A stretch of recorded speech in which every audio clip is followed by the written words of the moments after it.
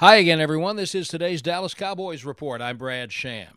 Sunday night's meeting with Indianapolis is a big one for the Cowboys, trying to get closer to wrapping up a playoff spot, and it's especially big for safety Malik Hooker, who was the 15th pick of the draft by the Colts in 2017 and overcame several major injuries to become a solid starter for the Cowboys. This game means extra for Hooker. I'm pretty excited. Obviously, I have a great amount of respect for a lot of those guys up there, and just the organization in general. They gave me my first opportunity to play in the NFL and National Football League. So, it ain't like it's no ill will or nothing like that against those guys. Just excited to, see how much they've grown and, for them guys to see how much I've grown.